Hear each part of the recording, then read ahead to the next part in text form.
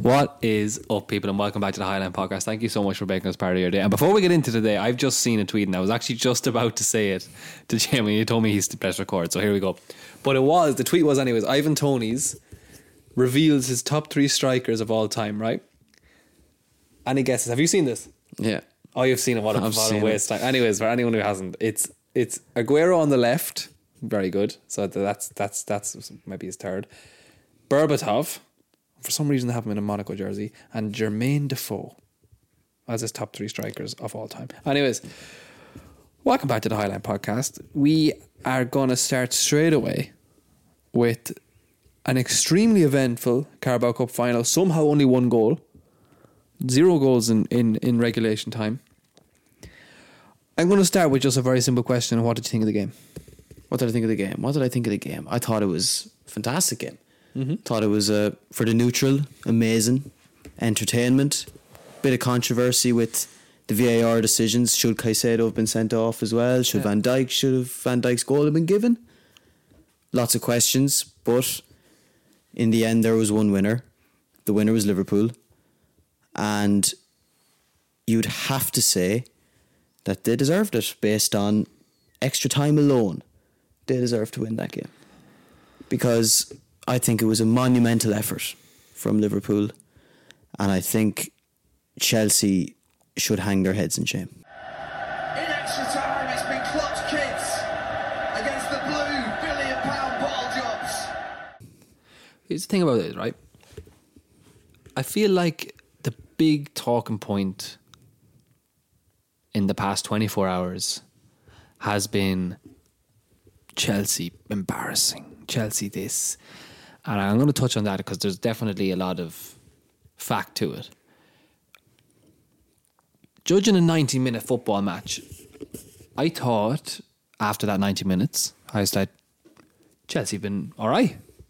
They've put it up to Liverpool good.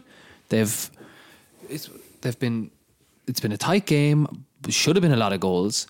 Okay, I thought both big decisions in the game went against Liverpool, so I still thought maybe Liverpool had the edge, but what has really damaged Chelsea and Pochettino is how they approached extra time. I can't believe how they approached it. Liverpool, towards the end of the 90 minutes, made a lot of changes. They brought on an incredible amount of academy players, young players, teenagers, 20-year-olds, 21-year-olds. Some of them making their debuts. First ever minutes in a Liverpool shirt, a senior shirt. Any team with any common sense, even any manager with any common sense, spots that opportunity in a final, spots that weakness, smells the danger, smells the blood. And they played for penalties. Poch came out, said in his press conference, they played for penalties. In my view, that's indefensible for a coach, indefensible for a group of players, and indefensible for a club that wants to call themselves a big club. Agreed entirely with everything you've said there. Chelsea, they had them on the ropes the last 10 minutes. They had chance after chance. Gallagher could have had a hat-trick. Yeah. They were playing all the football. They had Liverpool by the scruff of the neck. All they had to do, if they had come out and continued in that way, I've no doubt in my mind they'd have scored in the first 10 minutes of that extra time. Like that extra time was essentially a golden goal. Yeah. Whoever scored was going to win the game. Yeah. And let's be real, all Liverpool mustered in extra time was a corner that Van Dijk rose and headed in. Other than that, there was no distinct chance for Liverpool when the youngsters came on. There was no bar. I think is his name Dan's? Dan's had the header that Petrovic tipped over. Yeah. Petrovic should have saved it and did save it. But Chelsea had the chances. Kelleher, incredible. Van Dijk, monster amongst boys. Van Dijk was. Konate on a yellow card, incredible. Kwanzaa comes on, just as good as Konate. I'm looking around the pitch, Liverpool, incredible. But before we got on to Liverpool, because we are going to talk about Liverpool, and I'm sure we're going to praise Liverpool because they deserve the praise. But Chelsea equally deserve the flack. And for them to come out and play that extra time the way they did, in the circumstances where they had a team, they had boys, they had reserves, because Chelsea lost a final to Liverpool's reserves. And there's no other way of putting it. I just want to say, after the game, after the final whistle blew, I was very much, in my head, full of praise of Pochettino. In my head, I was like, good game plan. Really put it up to Liverpool. His players let him down in extra time. Players let him down. Didn't play for extra time, didn't play for the win. Whether it was nerves, whatever, inexperience, I don't know what it was. You can't even use that excuse because look at the Liverpool team. But anyways, it was only when he came in his press conference and said that it was his instruction to play for penalties, and that was the decision that came to. I said, that's a sackable offence. That's absolutely sackable. In my view, I think he should be gone. Absolutely gone. I don't think he's in good stead with Todd Bowley. You see there was no shake. I don't know, did anyone else see the video of, was it Poch collecting the runners-up medal? Was that when it was? Yeah. But Poch was collecting the runners-up medal. He was shaking hands with whoever was beside Bowley and he just blanked him. Bowley kind of went to try and get him after, but Poch was having none of it. I think that's soured. I think his days are probably numbered at Chelsea. Don't know, can Chelsea even afford to let him go though, which is another topic, but I think it's sackable. I think he should be gone. I cannot get over he wanted to play for penalties. No other manager, winning mentality manager would play for penalties in that situation. You have to remember, you're playing. Look, of course, Liverpool are bigger than Chelsea, but you're still Chelsea Football Club manager. But Chelsea win. They do win. They've a short-term history, but a short-term history of winning since Abramovich. So whether that their history is going to be, they had this Russian oligarch owner, and they won a lot, not the most, but they won a sparing number of leagues, Champions Leagues. They won a little bit of everything during this Russian oligarch's reign. Before that, mess, nearly bankrupt, needed funding. After that, it's not started very promisingly for Chelsea. So is this what their history is going to be? I don't know. I think it says a lot that Liverpool won this final in a testament to their academy, and they beat a team, a £1 billion team funded largely by selling academy graduates.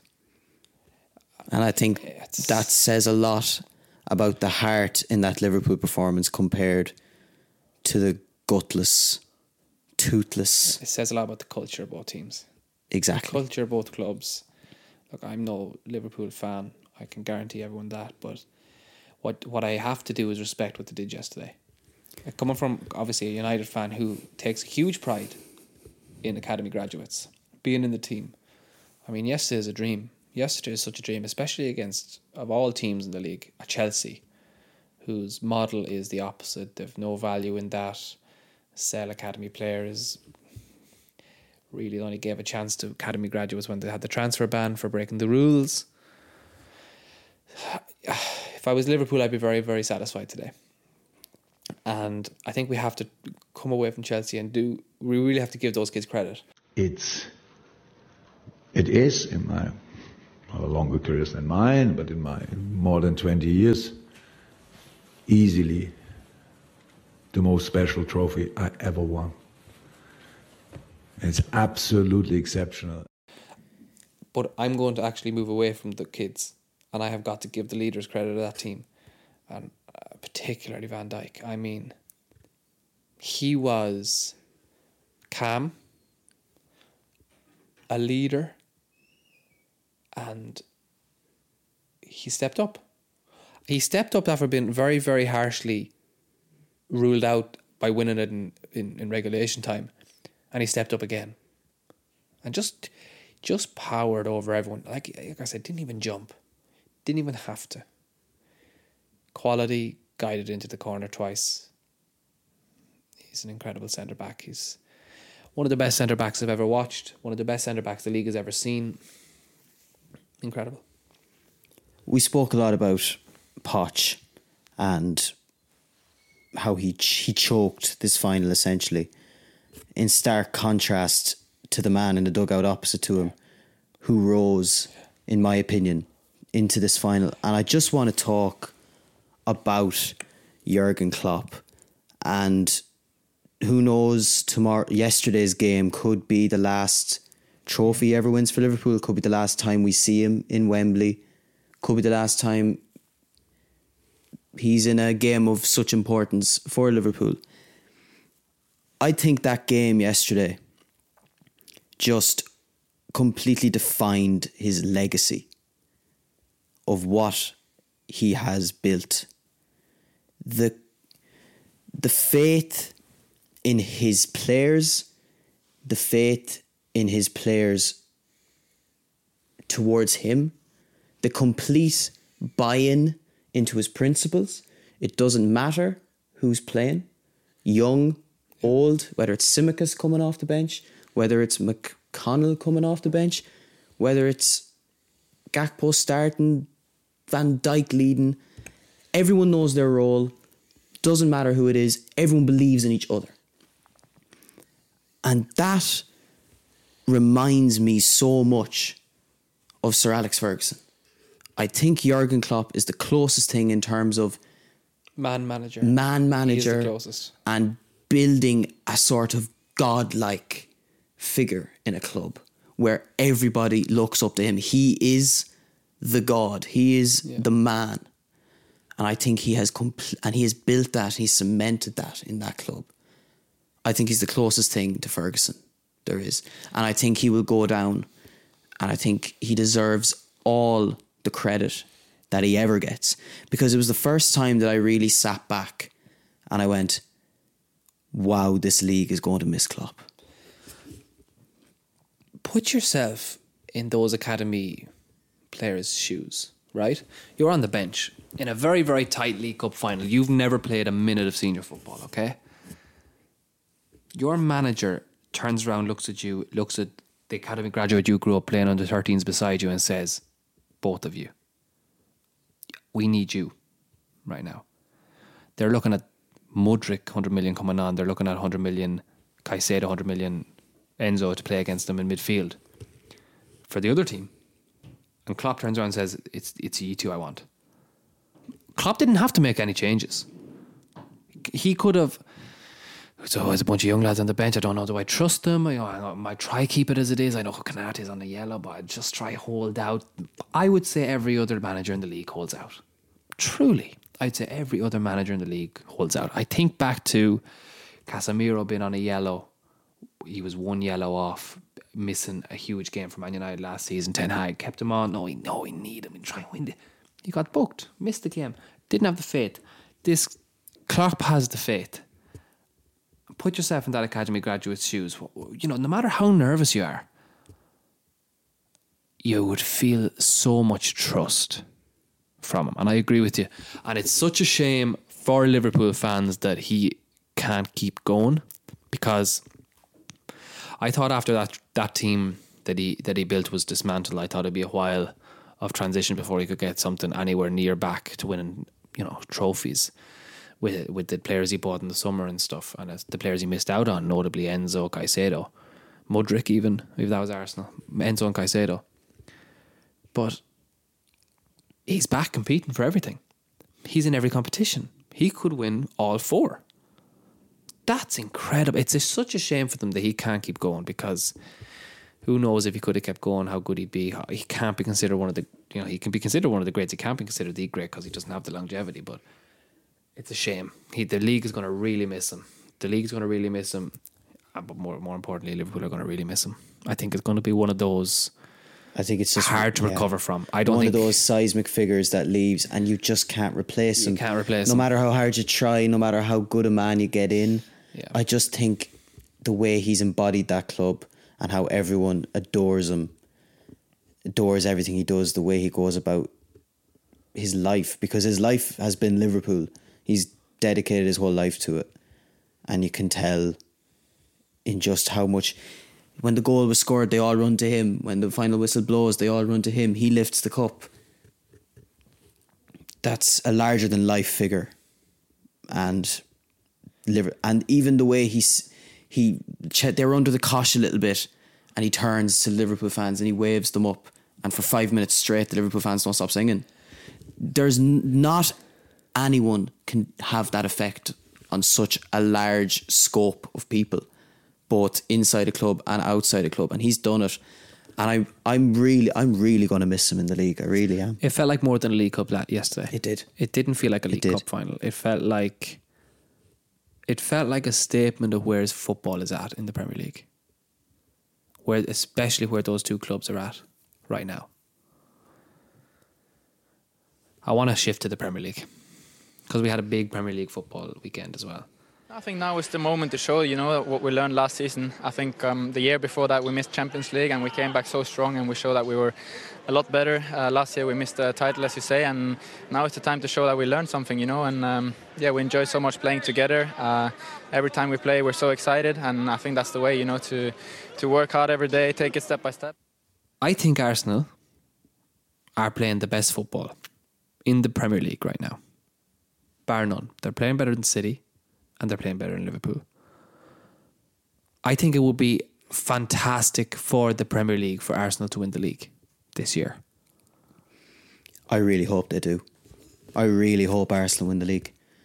Just after last season, and even the season before missing out on Champions League, they came back stronger the following season. Will they come back that bit stronger this season? Remains to be seen. Yeah. But I really hope they do. It's like you said, they play phenomenal football. We watched them. Oh my God. It's relentless.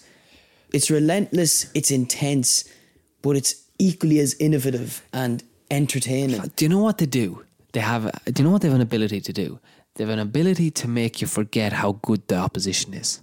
Like, I was watching the game, last game, Premier League, was Arsenal against Newcastle. And they got to the 60th minute or that.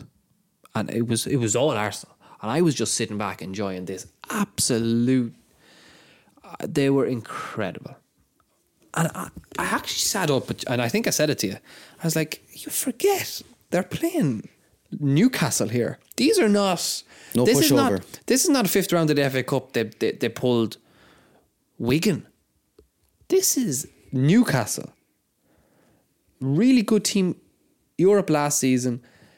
I mean, they just made them look so inferior everywhere. That back four performed incredibly. The midfield, I want to hear what you have to say about the midfield, because you actually asked for this a few weeks ago. Jorginho allowing Declan Rice to push further forward into a number 8 role, accompanying Odegaard. Oh, they just dominated. Where Declan Rice picked up the ball, I just thought, I think Arsenal deserve to win the league if they keep playing like that. But my issue with Arsenal is I don't think they have the balls, for want of a better word. I think City know how to win as a club. Even I know Arsenal have won leagues and stuff, but it's been a long time. City know how to win. This Liverpool team knows how to win. I don't think this Arsenal team knows how to win. They don't know how to win until they win. They win. That's the unfortunate thing about it. But that win has to come once. The win has to come once. It doesn't have to with this team. Team is too good. The team is too good. I think it has to come as well, but they do. I just feel like I don't know will they win until they have that killer up top. I think that's what's stopping them. They need some. But again, we talk about if they bring Ivan Toney in, this is our theory. Oh, he's the killer, but he doesn't know how to win either. True. He's never come from a team that's won. Yeah. So tell me about what you thought of Arsenal. I mean, tell me about. It's very much echoing what you're saying. Blow me away. They really do. And I know it was your first time properly sitting down and looking at them in about 2 weeks, 3 weeks. In a few weeks, and I had been singing their praises on here for since they've come back from the winter break. But they are genuinely, they are outrageously good at football. Incredible. The way they set up, back four, midfield three. I particularly think if they persist with that midfield three, they have a better chance of winning the league. Don't think the Odegaard, Havertz, Rice midfield will do it for them. Whereas I think if you get Rice more further forward, it just more so for Odegaard than anything. I think. Why? Because I just think Havertz and Odegaard occupy the same spaces and they get in each other's way, and one doesn't know where the other is. Whereas I just think there's more of a cohesion in that midfield three. Jorginho sits. He's meh at defending. He's okay at defending, but they don't do much defending because the back four just mop that shit up. So Jorginho is more than capable on the football. And he can pick a pass. And he can dictate the tempo. He can keep it moving. He can slow it down. He can do it all. Whereas Rice, his long strides, he picks up the ball and he holds the men off and he drives forward and the Emirates just roar him on. Yeah. And Martinelli is darting and Saka is darting. Odegaard is just hovering, waiting for something to happen. It's complete football. Yeah, I look at it and it's complete football, the way they're set up. And they do the dogged, tough shit as well. They press high, they hassle you and they harry you. And they just don't give you a second of breathing space. And for now, they're finishing. I just think, I said it last episode, right now, complete package in terms of football. Right. Complete package. And if they keep that up, I don't see anyone stopping them. They're going to the Etihad in a couple of weeks. That game is huge. If they go to that game in the Etihad and they put up a performance like they've been putting in, I think they beat them. Oh. I think they beat them. They're more than capable. And the thing about Arsenal is right now, yes, they're playing amazingly, but they're scoring more and they're conceding less. And that's always a good formula in football. 25 goals in 6 games. The stats are stupid, actually. Recent stats are quite stupid for Arsenal. They just can't let off. No, And they can't take the foot off the gas. They've got to keep pushing. They got to keep these levels up because you won't win a league if they drop it all, because they don't have the luxury of a couple of points lead like they did last year. I want to go from talking total football to a total mess. Total football to total distress. Which just, is it's the same. It's United got on a good run and then drag you right back down to earth. They drag you right back. Home game against Fulham, and they were start to finish. They were so bad. Yeah. So I'm not that opportune after the one defeat. You have to see the bigger picture, and the bigger picture it looks very good. Dejected, lifeless, Why? uninspiring. Why? Oh, because Hoyland was out. Surely it must be. This one player goes out. They can't keep blaming this. This is not the fault. This is not the problem. This is not the problem. Look, I think this had been coming. Like, the underlying numbers are there. They were conceding a lot of shots against poor opposition. They constantly had less possession against what's determined poorer opposition. Luton Town last week. Luton Town have 16 shots. Luton Town have more possession. No Manchester United team should have Luton Town with more possession and with 16 shots. And it was just it was consistently 10 plus shots faced in a lot of games. So they were bound to concede a couple.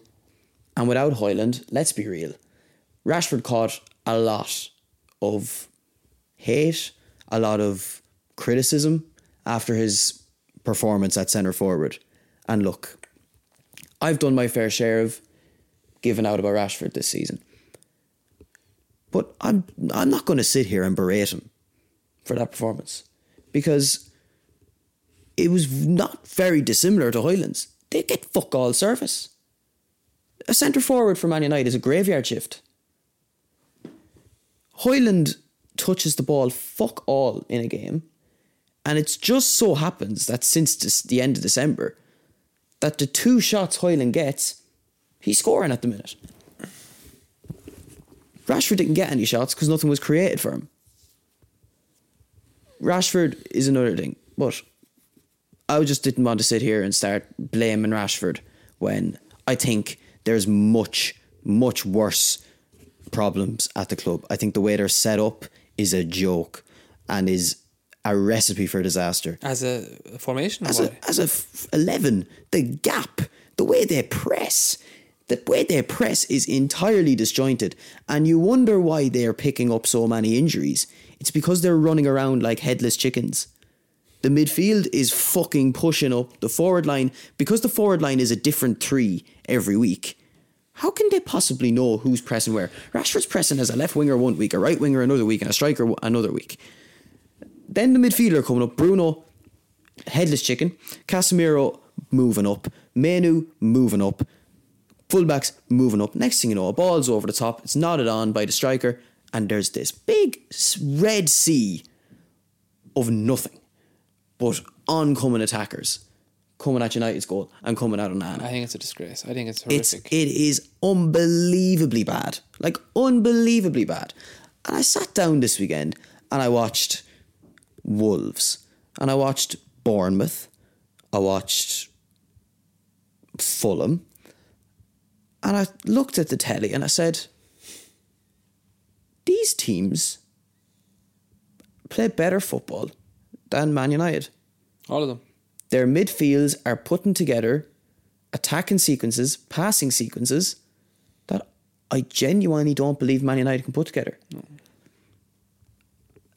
I want to know what you think about how Man United play, how they set up. Why are they so susceptible to so many chances? What are you talking about? How they play? The United don't play any way. United go out there, right? United go out there and hope one of Bruno's Hail Marys reaches a target. And if it does reach a target, they hope that target shoots. And I hope that target scores. Because that's probably the only shot that target's going to get all game. They hope Rashford goes back to his last season form and cuts in with Ronaldo chops and knuckleballs and goalie makes a mistake and they score. They hope Garnacho does an overhead kick.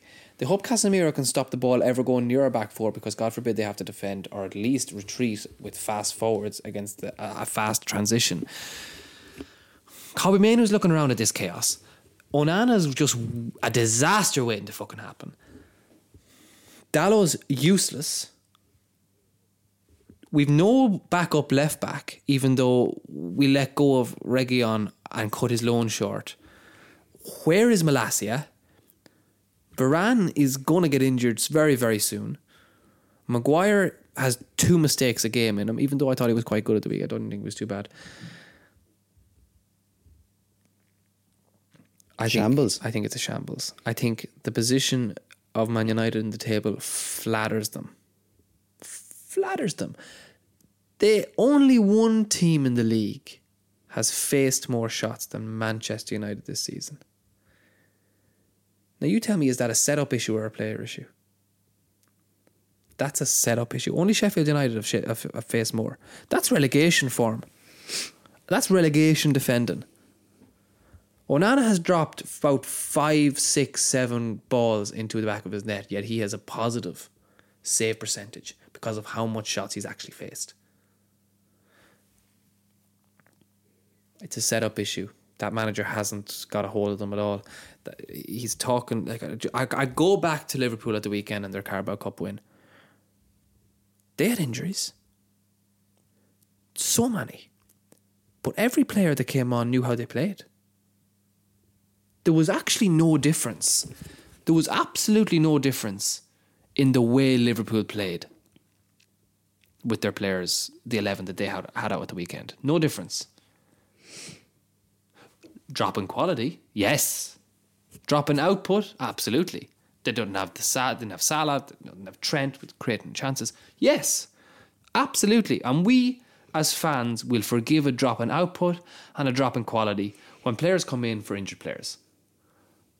It shouldn't be a loss of system, a complete dismantling of how we play, the philosophy of the club. There's no philosophy there when there's full squad. There's no philosophy there when it's not. It's so much more noticeable when it's not the best 11. And there's only one good 11.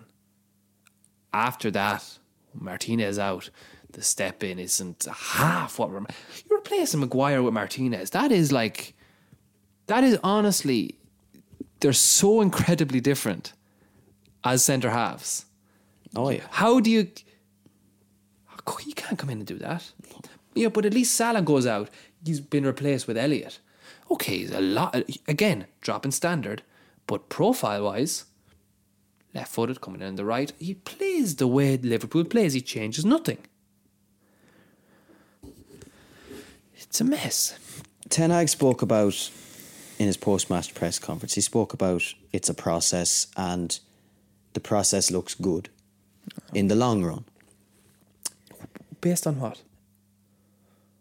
And then a lot of reports came out today saying there's, you know, the usual stuff. There's unrest in the dressing room and they've lost faith and they don't back him. But what I will say about this Man United team in comparison to the teams that saw Solskjaer sacked, saw Mourinho sacked, Van Gaal sacked, I don't think these players actually down tools. They don't down tools like the others have. They actually do try. The problem is they don't have the quality. They're actually not good enough. They're not good players. United have successfully gotten rid of the bad eggs. They've successfully gotten rid of the bad eggs. What they're left with now, they've gotten rid of the shit personalities. Now they have to get rid of the shit players. No, I disagree. That's bullshit. There's absolute such waffle there. Onana, awful season, was arguably the best goalkeeper in the Champions League last season. Just leave that. Varane, one of the best centre halves of this generation.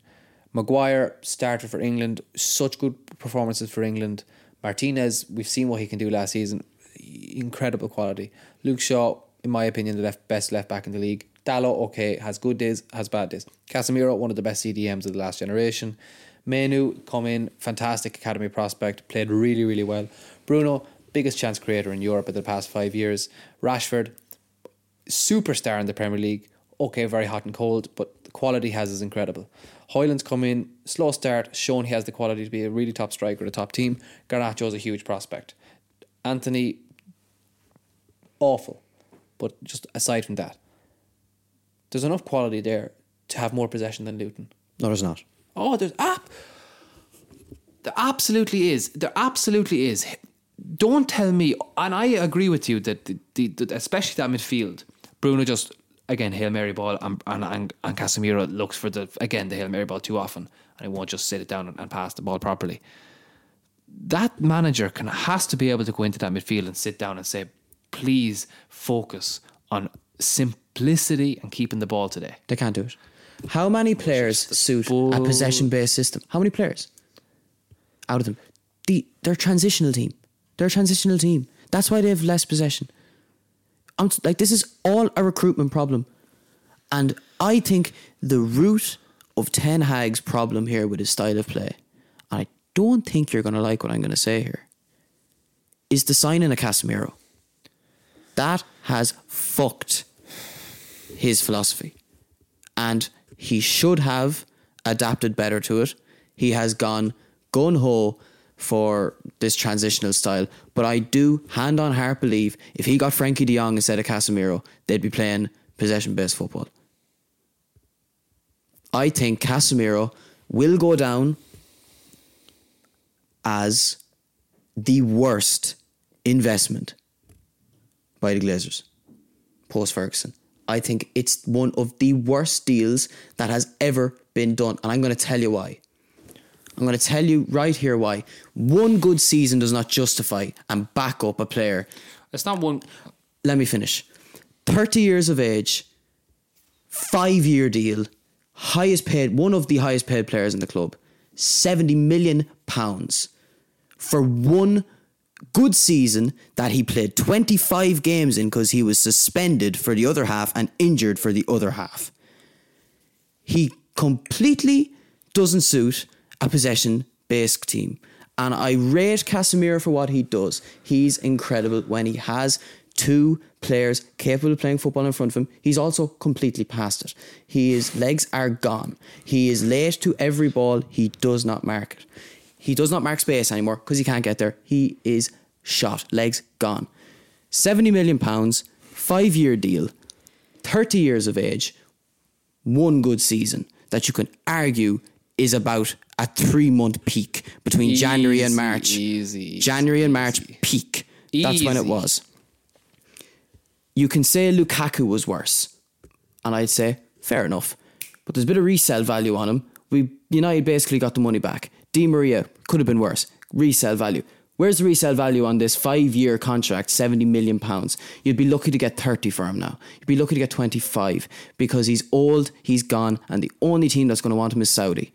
I think it completely sums up the absolute ruin of this Man United regime, and Ineos can't come in quick enough because Casemiro, 30 years of age, £70 million, that does not suit the manager's philosophy, does not get done under a competent regime. Rant over. A good season is incredibly understating it. He was one of the best midfielders in the league last season. He was Premier League Team of the Year last season. He was arguably the most important reason as to what ended United's trophy drought of 6 years. I don't think we win a trophy without Casemiro last season. Pay 70 million for a trophy alone. That's repaid back. There's plenty. 70 million for a Carabao Cup. 6-year trophy draft for Man United is unacceptable. Unacceptable. We've paid more money for nothing. For nothing. Embarrassment. I agree with aspects that wasn't clearly Ten Hag's number one. And it was the usual shit with the Glazers. End of the summer transfer window, they couldn't get anything that was wanted over the line, so they go and get a big name for high wages, try and appease the fans. That's what that was. Again, I've seen it time and time before. But he is looking late this season. 31 is not incredibly old anymore in football. It's not. But when your legs are gone, your legs are gone. Age doesn't come into it there. Your legs are gone. Casemiro is just one of those players. He reminds me of Rooney back in the day. He comes in having been either injured or out, and he takes a period of time to get back in. When Casemiro first started playing for United last season, do you remember the first few games? He looked hideous. Ended up in the Premier League Team of the Year. I absolutely think you're completely running the gun there, calling his legs washed. Reminds me of Rooney. Same body build as Rooney. Takes some time to get into the game. Haven't come back from an injury, which he has. So give him another month, see how he's playing. Think he'll be fine by the end of March. I get that you won't sell him on for much, and I get that he doesn't suit possession-based team unless he has two competent players in front of him, which when one of them is Bruno Fernandes, it's not competent. So you're selling Bruno over keeping Casemiro then, because that's the only way Casemiro in this team works. No, I don't want Casemiro. I don't think Casemiro is in a United winning team in 2-3 years. Some investment, that is. Sure, this is what Glazers have done, Jamie. But that's what I'm saying to you. But calling it the worst is ridiculous when he is, in my opinion, the most important reason as to why United won a trophy last year for the first time in 6 years. It's stupid. I said it's trophy's worth something. I said it's the worst investment. This is a 5-year investment. You got one good year of it. You make an investment with the view of 5 years and you get one good year out of them 5 years. You're telling me that's a good investment? Well, I'm fairly sure, Jamie, you're talking investment here, you're talking about very much monetary value. You get paid to win the Carabao Cup. That's probably the 70 million back. I'd say that's quite close to the 70 million back. What do you get paid to win a Carabao Cup? Not 70 million, buddy. What do you get? 15? You think you're going to get 15 or that? The playoff final is the highest paid trophy in world football, and it's 100 million.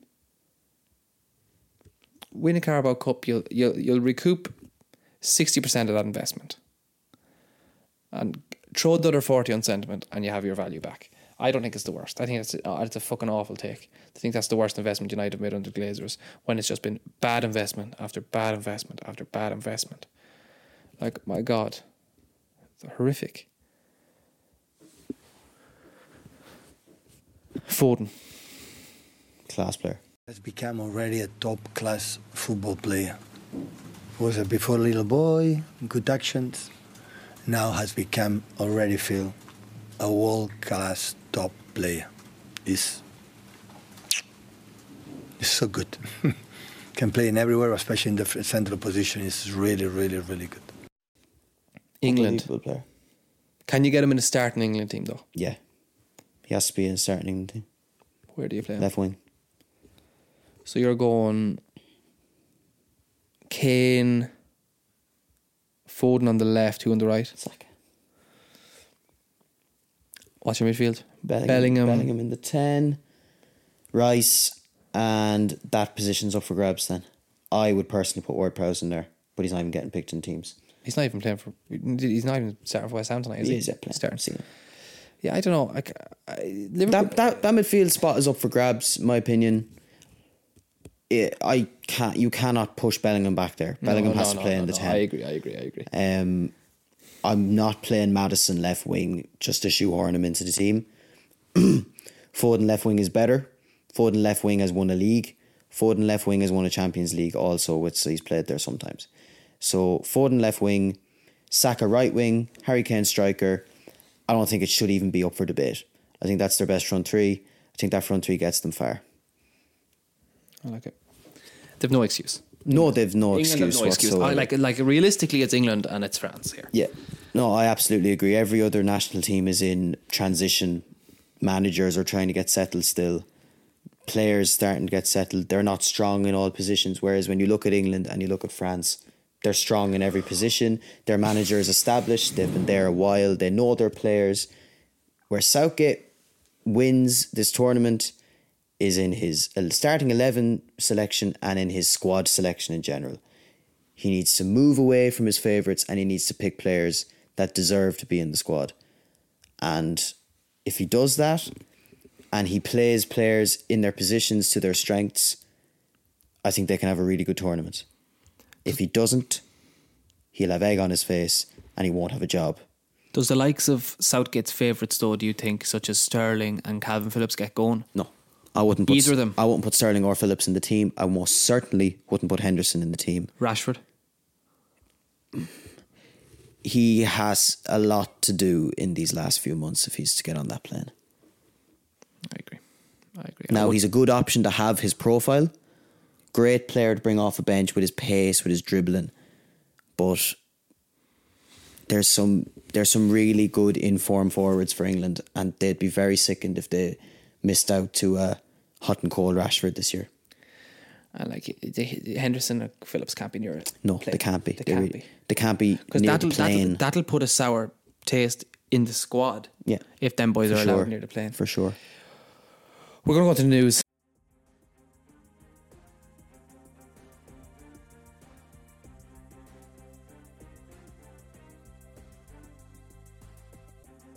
Everton of today had their 10-point deduction for breaching the Premier League's profitability and sustainability rules reduced to 6 points. The club was referred to an independent commission in March. Breaches during the 21-22 season. Obviously, the deduction was initially 10. It's been moved down to 6. They're now on 25 points and they're up to 15th. They're up to 15th. I believe there's a second appeal coming that's been heard.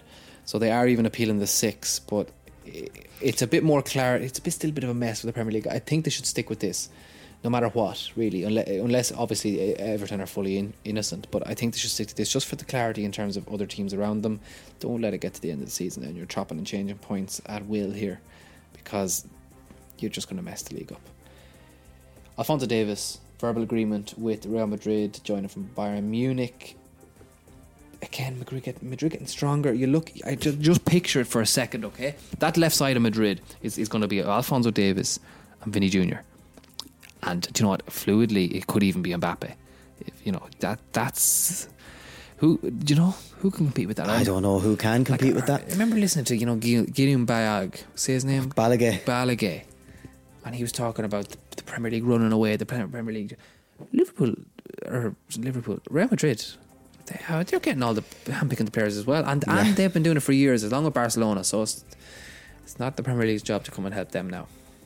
For sure, I think that's a great signing for them. The left back has been an issue, and they obviously want to recruit young, hungry players. If you want a young, hungry left back, he's the best out there. He is. So get him. Moving on, Burnley have no plans to part ways with head coach Company. He's retained the confidence of the board despite, let's be real, Burnley being a certainty for the drop. It's a bad this call. year. It's a bad call. That's the decision made that's a decision made with eyes on the championship. For sure. They're keeping him for the championship. Definitely. So they're obviously just resigned to the fact that they're going down, which, you know, if you want to fight to stay up, you make this manager decision 3 months ago because it was clearly not working. They never got it out of them, and look, that's a company with a relegation on his resume already. I think it's a good call. You think it's a good It's a call? good call. They're going down anyway, and he's clearly a good guy. He's young. Maybe at this stage. Did really well in the championship. Like, they're still playing. Like, the football is still, it's nice on the eye. The idea is there. The principles are there. Yeah. Maybe they didn't recruit so well. Maybe he needs this squad, a year in the championship, bit of development, and they come back stronger in the next season. They'll hope to get promoted again. I think it'd be harsh to sack him personally. I hear your point. Especially at this stage. I think they just left it too long. I think they would have been better off changing for a manager maybe, like I said, 2-3 months ago, to give themselves a shot. Just to make it even, the relegation battle, a bit more interesting, because 2 are down. 2 of them are down. Anyways. Finally, Oscar Bob has signed a new contract with Manchester City, and that contract is until 2029. It was set to expire in 2026, so they've locked him down for another 5 years, which is only a positive. We've seen only glimpses, but he seems like a real player. Good business, yeah. Good business. Keeping their talents. Everyone says City don't grow players, don't grow talents. There's Bob, Rico Lewis, Phil Foden. So they're getting there now, in Yeah, fairness. And look, sure. but they've invested in that, so it's only to be expected.